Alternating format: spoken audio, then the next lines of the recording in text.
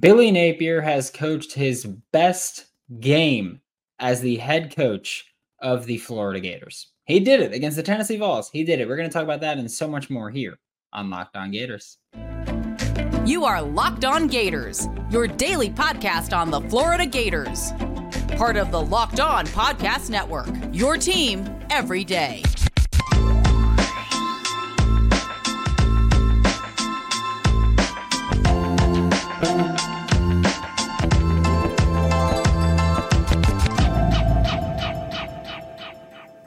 Hello, Gator Nation. Welcome back to another episode of Locked On Gators, part of the Locked On Podcast Network, your team every day. Thanks for making Locked On Gators your first listen of the day. We are available daily and free wherever you listen to podcasts. And happy Victory Monday, you beautiful mother truckers. I'm Brandon Olson. Find me on Twitter at WNS_Brandon. Find my written work with Whole Nine Sports, Giants Country, NFL 33.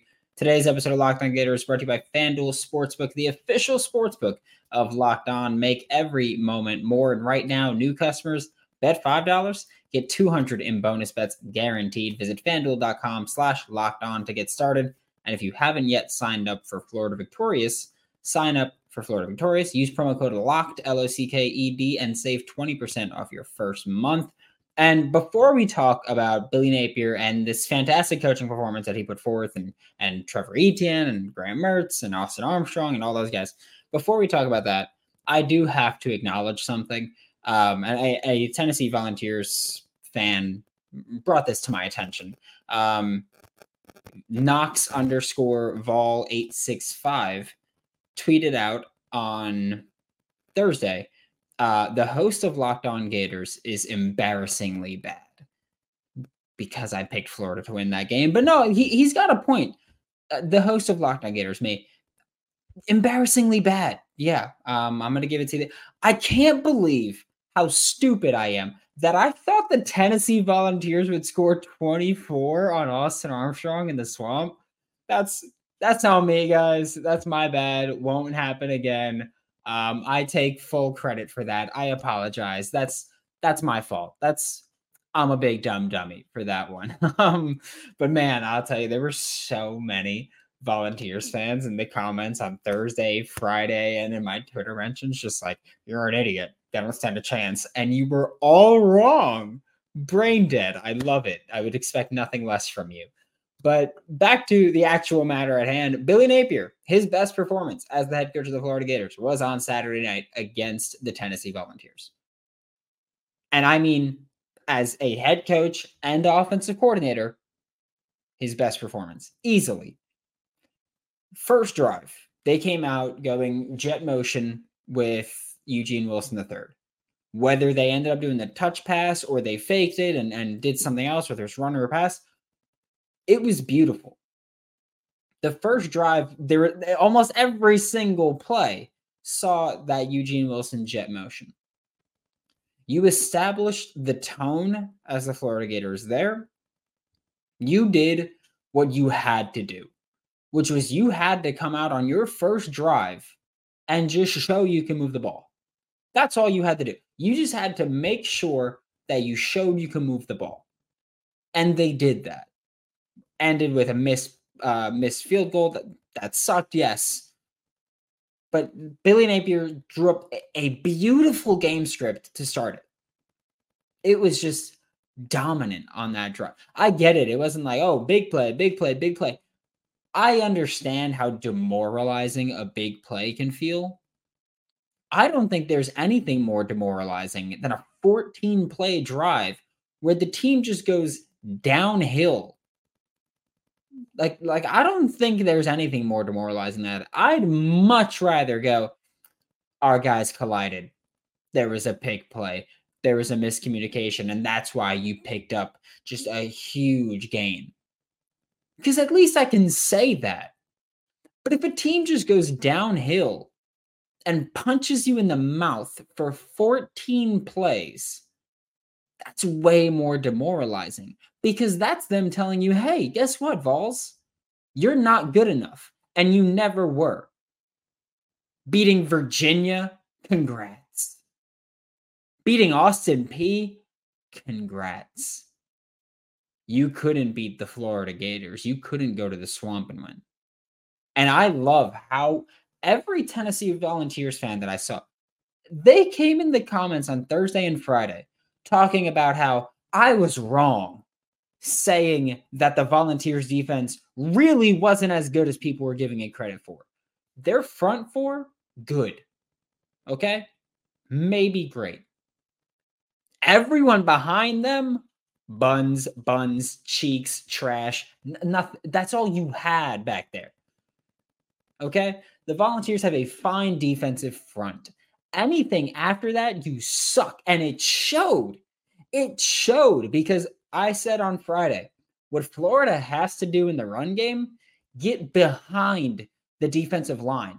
And there's plenty of yards there. There's plenty of missed tackles there. Get behind the defensive line and you will make big plays. The Tennessee Volunteers missed 11 tackles on Saturday night. 11. Going into the game, Florida had 9 missed tackles on the year. And Tennessee did that in a game. You're garbage there. Know your place, Tennessee. It's below the University of Florida. Okay? Trevor Etienne, just round of applause real quick. Trevor Etienne has surpassed Montrell Johnson as the better back. I know going into the season, I was one of the, I think, few people who was saying, hey, Montrell Johnson's the better running back. And I will preface that by saying, even when I said that, I said, for now. I said Trevor Etienne could become the better back this year, but based on 2022, Montrell was better. That has not changed. But Trevor Etienne has just been so explosive and consistent outside and between the tackles. Trevor Etienne's a force to be reckoned with in the run game. He forced 9 of those missed tackles against Tennessee. Trevor Etienne had his coming out party. Based on the first drive, I thought it would be Eugene Wilson the third. He did get banged up. I do not expect him to play against Charlotte, regardless of, even if they say, hey, he's pretty healthy. I would expect him to rest for SEC play. That'd be my guess. But Trevor Etienne, it was his coming out party. The 62-yard touchdown just felt like a changing of the tides there. Because you had that big Tennessee first drive, which, by the way, that play with Miguel Mitchell, where I just gave myself a paper cut. That play with Miguel Mitchell, where he was the man that got beat on the vertical route, and I know a lot of Gators fans keep complaining about it being a pick route. Right there, we talked about it. It's the only concept we talked about by name when talking about this Tennessee Volunteers offense. The only thing that we talked about by name was switch verticals. That was the only play or the only concept that I spoke about. And I said, hey, this is something they love to do. You have to watch for it. They ran that switch verticals, making the defensive backs collide. Big play came from it. That's what they do. That's why they're a Mickey Mouse offense. Because they had that big play, and then they were clamped after that. Okay? Great first drive. Great first drive, Tennessee. If only you didn't suck the entire rest of the game. Okay? I don't lose in Florida. You sure the hell did, Joe. You sure did.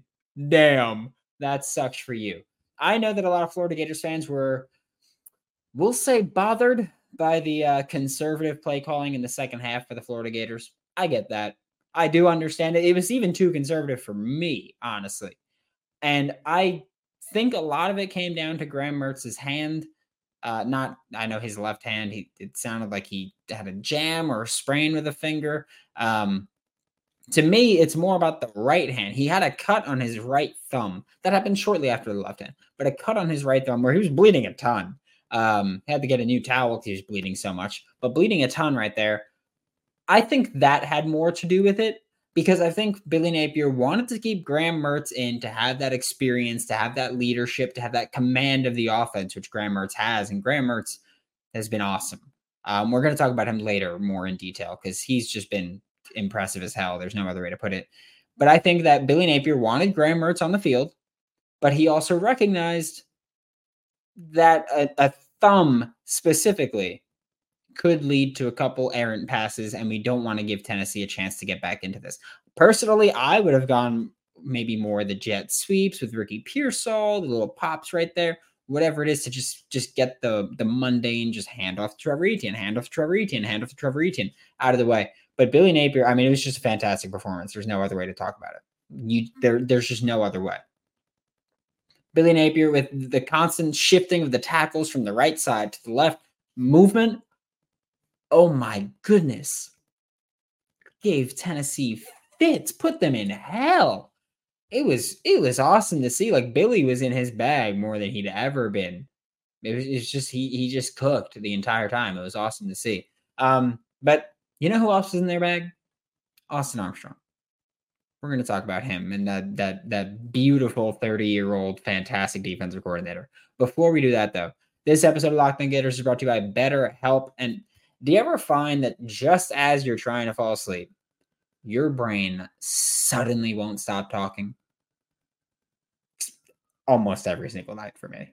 Almost every night I lay down and I'm like, oh my God, what would happen if this happened? And it's oftentimes about like a football play or a scheme. There's a reason I always keep this notepad near me, because I think of something football schematic and I write it down. I do. I don't care how nerdy or awful that sounds. But do your thoughts start racing right before bed? Other inopportune times when it's like, oh, I should really pay attention to this. What about this that's going on at work? With that, if you're thinking of starting therapy, which will help with that, give BetterHelp a try. It's entirely online. It's designed to be convenient, flexible, and suited to your schedule. Visit BetterHelp.com/LockedOnCollege today to get 10% off of your first month. Thanks again for making Locked On Gators your first listen of the day. Every day we are available daily and free wherever you listen to podcasts. And Austin Armstrong was I will say, risky hire. He had 2 years of defensive play calling duties and defensive play calling experience before that, but at Southern Miss. He got hired to be the inside linebackers coach at Alabama, and the thought was in a year or two, he's going to be their DC. A week after he got hired at Alabama, Patrick Toney goes to the Cardinals.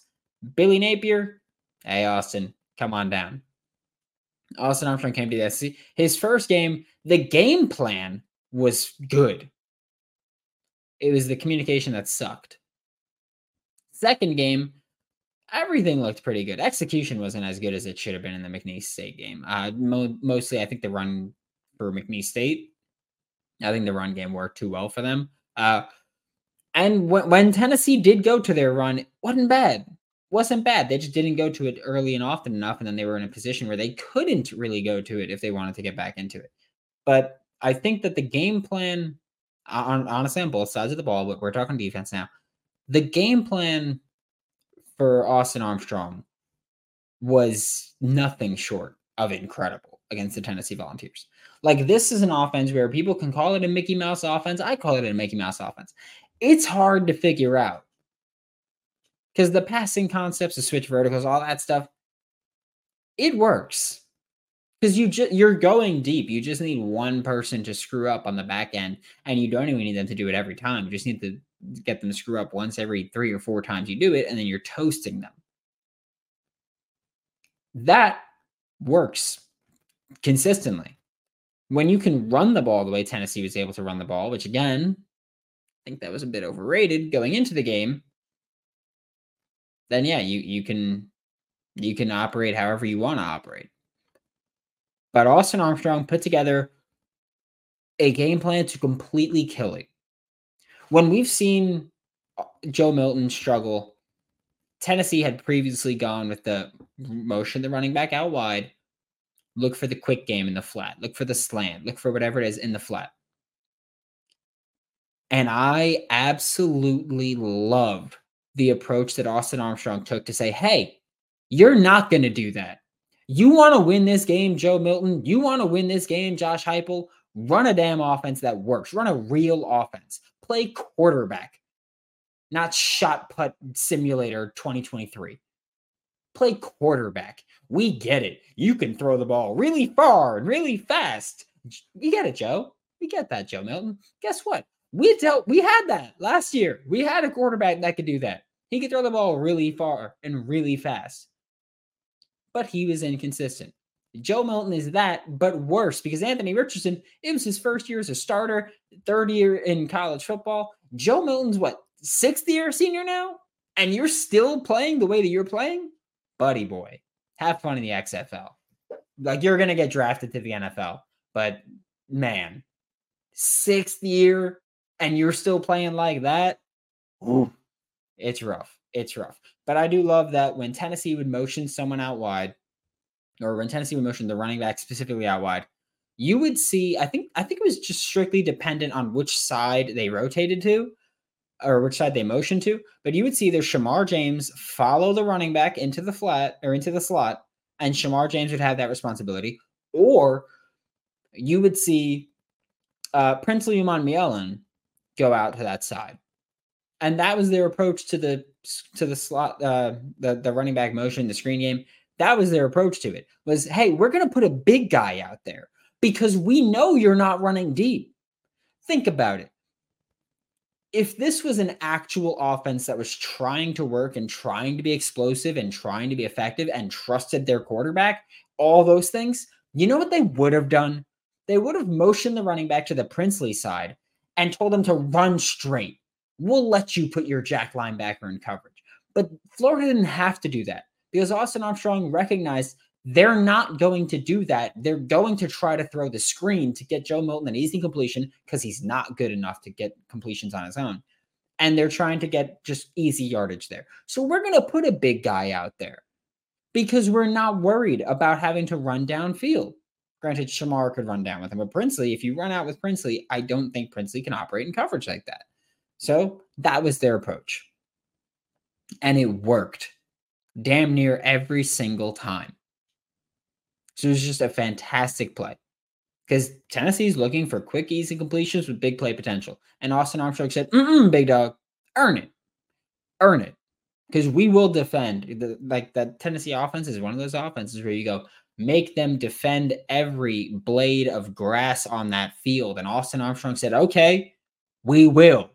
And they did that brilliantly. It was a hell of a performance for Austin Armstrong. It was awesome. It was a fantastic performance. I loved it. It was beautiful to see. Like, Austin Armstrong put forth a performance that's just like, hey, I'm here.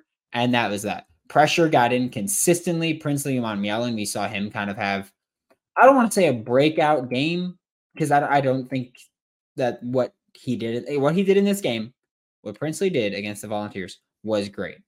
I don't want to call it a breakout game. Okay? It's just as simple as that. So it was a damn good game. I just don't like calling it a breakout. But Princely Umanmielen, against Tennessee specifically, he doubled his pressure numbers. He has 8 pressures on the year now. He had 4 against Tennessee. Like, he showed up and he did his thing. Like, he did what he had to do. But again, I don't think you can call it a break. When he gets like a 2-sack game, I'll call it a breakout. Caleb Banks, 3 pressures. Tyreek Sapp, 2 pressures. Kelby Collins, Chris McClellan, Desmond Watson, Scooby Williams, Manny Nunnery, and Taraja Mitchell all had pressures also. Like, this was a great game by this defense. I know that if you look at the PFF grades, Shamar James is the lowest rated player that's missed tackles more than anything else. Scooby Williams, also not a great grade because he also missed tackles. Those two combined for 5 missed tackles against Tennessee. So that was rough. But honestly, I don't even necessarily mind that too much because, one, they were put in space quite a bit. Scooby wasn't the one motioning out when the running back went into the slot, but when the running back ran his little, like a swing motion and then they snapped it, Scooby was usually the one that had to fire down on it. So I get it was a lot of operating in space and open field tackling, and that's where you're going to get more issues than anywhere else, especially against some of the guys that Tennessee has, like Squirrel White, Jalen Wright, Jalen Wright, like some of those guys. It's hard to tackle them. And I will also say I will forever hate putting Princely Umanmielen in coverage on 3rd and long. He just shouldn't be there on 3rd and long. If he's supposed to be your pass rusher, he's supposed to be your premier pass rusher, I think on passing downs, you have to let him rush the passer. That's right. It's not a knock on him in any way, shape, or form. It's just if he's supposed to be your guy, let him be your guy. But again, that's my complaint. That's my only complaint about the defensive side. That you put Princely in pass coverage. That's just a philosophical disagreement. That's how like great of a defensive performance this was. That I'm being nitpicky by saying I don't like that he was in pass coverage on a passing down. Yeah, we're in pretty good shape then, I think. I think that we could agree, okay, this is not a bad performance at all for the Florida Gators defense. We're about to talk about Graham Mertz, but first it is time for your game changer of the week, brought to you by Athletic Brewing Company. Much like Trevor Etienne was against the Tennessee Volunteers, Athletic Brewing has completely changed the non-alcoholic beer game. Remember how Trevor Etienne broke loose for that 62-yard touchdown that I mentioned, and it felt like the turning of the tide? Like it felt like, oh, Tennessee scored quickly. We can have explosive plays too. Athletic Brewing, they've done the equivalent. They make non-alcoholic beers that actually taste good. You can find Athletic Brewing Co.'s non-alcoholic brews at a store near you or buy online at athleticbrewingco.com. First-time customers can use code LOCKEDON, that's LOCKEDON, no space, to get 15% off of your first online order. That's code LOCKEDON at checkout for 15% off at athleticbrewingco.com. Exclusions and conditions apply. Athletic Brewing Company, fit for all times. Thanks again for making Locked On Gators your first listen of the day, every day. We are available daily and free wherever you listen to the podcast. I do urge you, if you have not yet, to join the Locked On Gators Discord. The link's in the description below. We have a ton of fun there. Pretty much all game we're in there chit-chatting, talking. That's the best time to get me at all, really, is during that, because all I have is my phone out, my laptop to the side to take notes, notepad to draw up a play if I see it and I like it, and the game. But Graham Mertz on Saturday night played a great football game. I will say this. Graham Mertz is exceeding expectations. Because all I need you to do is be a game manager. You don't have to carry the load at all. He's picked up more than I expected him to, okay? 75% completion percentage is great. Doing a fantastic job of taking care of the football. 1 interception on the year and a hit off Ricky Pearsall popped up. That's what we're talking about. That's the only thing. However, Graham Mertz currently has the 6th shortest average depth of target in the country among starting quarterbacks. 6th shortest average depth of target means he's just not throwing the ball deep at all. Like that's not. I would love to see him throw the ball deep more often, but 6th shortest average depth of target among starting quarterbacks. That means quarterbacks with basically at least 40 dropbacks. He's averaging 6.1 yards per attempt, or average depth of target, like 6.1 yards downfield is where he's throwing the ball. However, even the guys that have shorter average depth of targets, he's completing at a higher rate. He's converting at a higher rate than those guys are. Like, so he's still doing that job very well, but no, the big time throws are not there. Like Graham Mertz is still who we thought he was for the most part. Like he's still not a world beater, but he's making plays that we did not expect from him. You look at just the game against the Tennessee Volunteers. There were, off the top of my head, I think of 2 plays where Graham Mertz saw the pressure coming in and evaded it, which, oh my God. You know what I think it is? I think that for the first few years of his career, nobody told Graham Mertz at Wisconsin that he can do that. I think that's what it was at Wisconsin. Like at Wisconsin, Graham Mertz was just like, oh, once they get in the backfield, I have to take the hit. I think that might be what it was. Because then you look at what he's doing in Gainesville, and it's like, oh, he's evading pressure. He's extending plays with his legs. He's kind of creating out there. It's weird. It's wild to see. But Graham Mertz is having what I think is easily the best. We'll say he's off to the best season of his career. We'll say that. If he can continue what he's doing, even regress a little bit to the mean, it's still the best year of his career.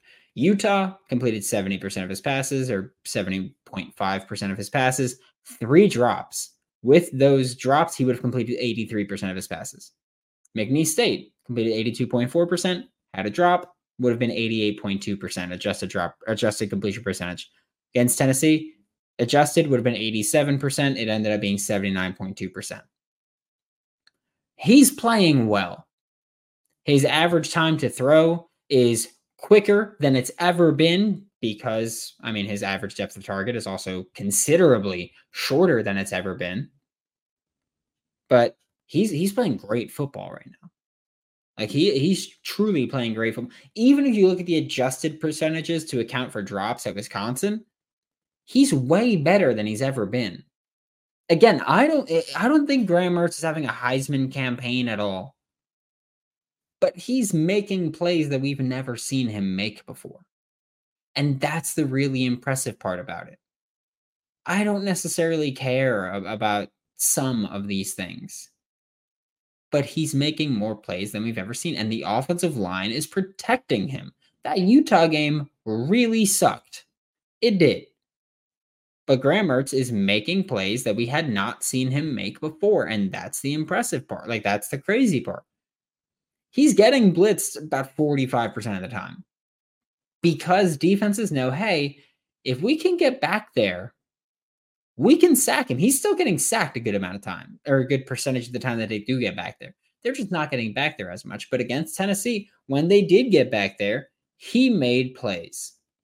He got sacked, yes. But he made plays where he evaded pressures and threw the quick pass, threw the pass to the outside that he had to get to. The scramble, the pump fake, the point, the first down run. Like, Graham Mertz is playing better football than we've ever seen him play, and he looks like he's having more fun than he's ever had. He does. You see him celebrating after the touchdown run where he took like I don't even know what they want to call. I'm calling it a pimp cane. I don't know what they want to call.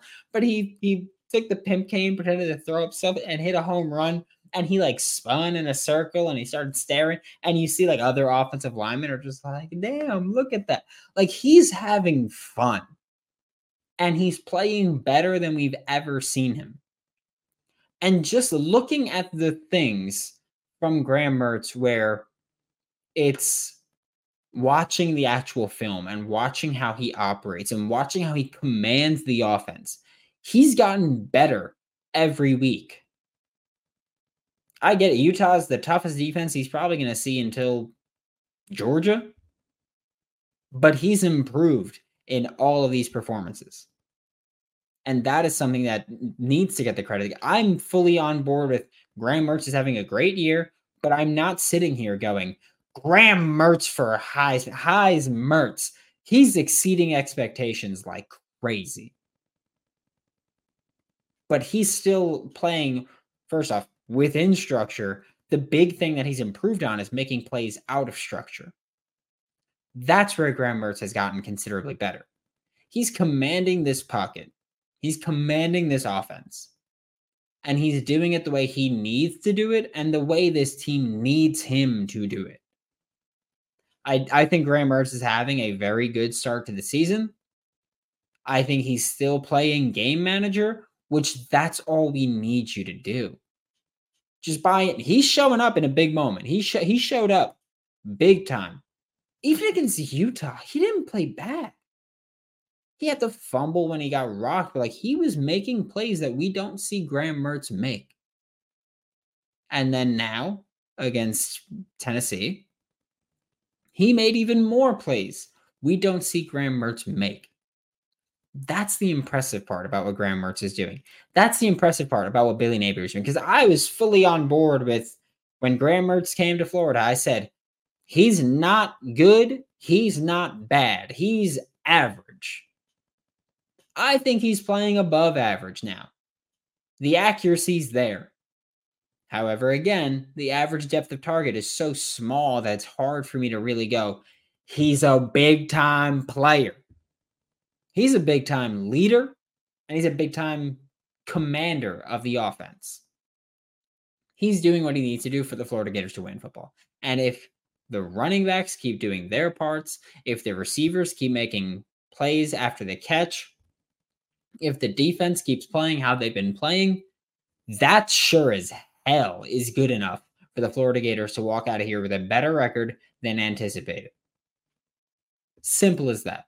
I thought going into the year, I feel like I remember saying this is a toss-up that Tennessee might actually walk away with. That's not what happened. And for Florida, just keep doing your thing. Like keep the run game going. Don't make big time mistakes. Like you can't go down early. You can't go down more than one possession early because you're going to start forcing it. That's what I think Billy Napier would start to do. And that's not how you win football games. But absolutely dominant performance against the Tennessee Volunteers. I get it. You won by 13 and not more. But, oh, man. It was a whooping from start of the game, first drive. I get it. You missed the field goal and Tennessee scored. I don't care. That was one hell of a performance from the start of the game to the finish. Hopefully Graham Mertz is fine again. There's just a cut on his thumb. That's all that I have to worry about. I don't care too much about his non-throwing hand. Thanks for making Locked On Gators your first listen of the day, every day. We are available daily and free wherever you listen to the podcast. We will be back tomorrow. Talk more Florida Gators football. We're probably going to talk about recruiting because Florida did get a commit and there's buzz with a couple other targets. For Locked On Gators, I'm Brandon Olson. Don't forget to follow me on Twitter at WNS_Brandon. Find all my written work with Whole Nine Sports, Giants Country, NFL 33, and I'll see you all tomorrow.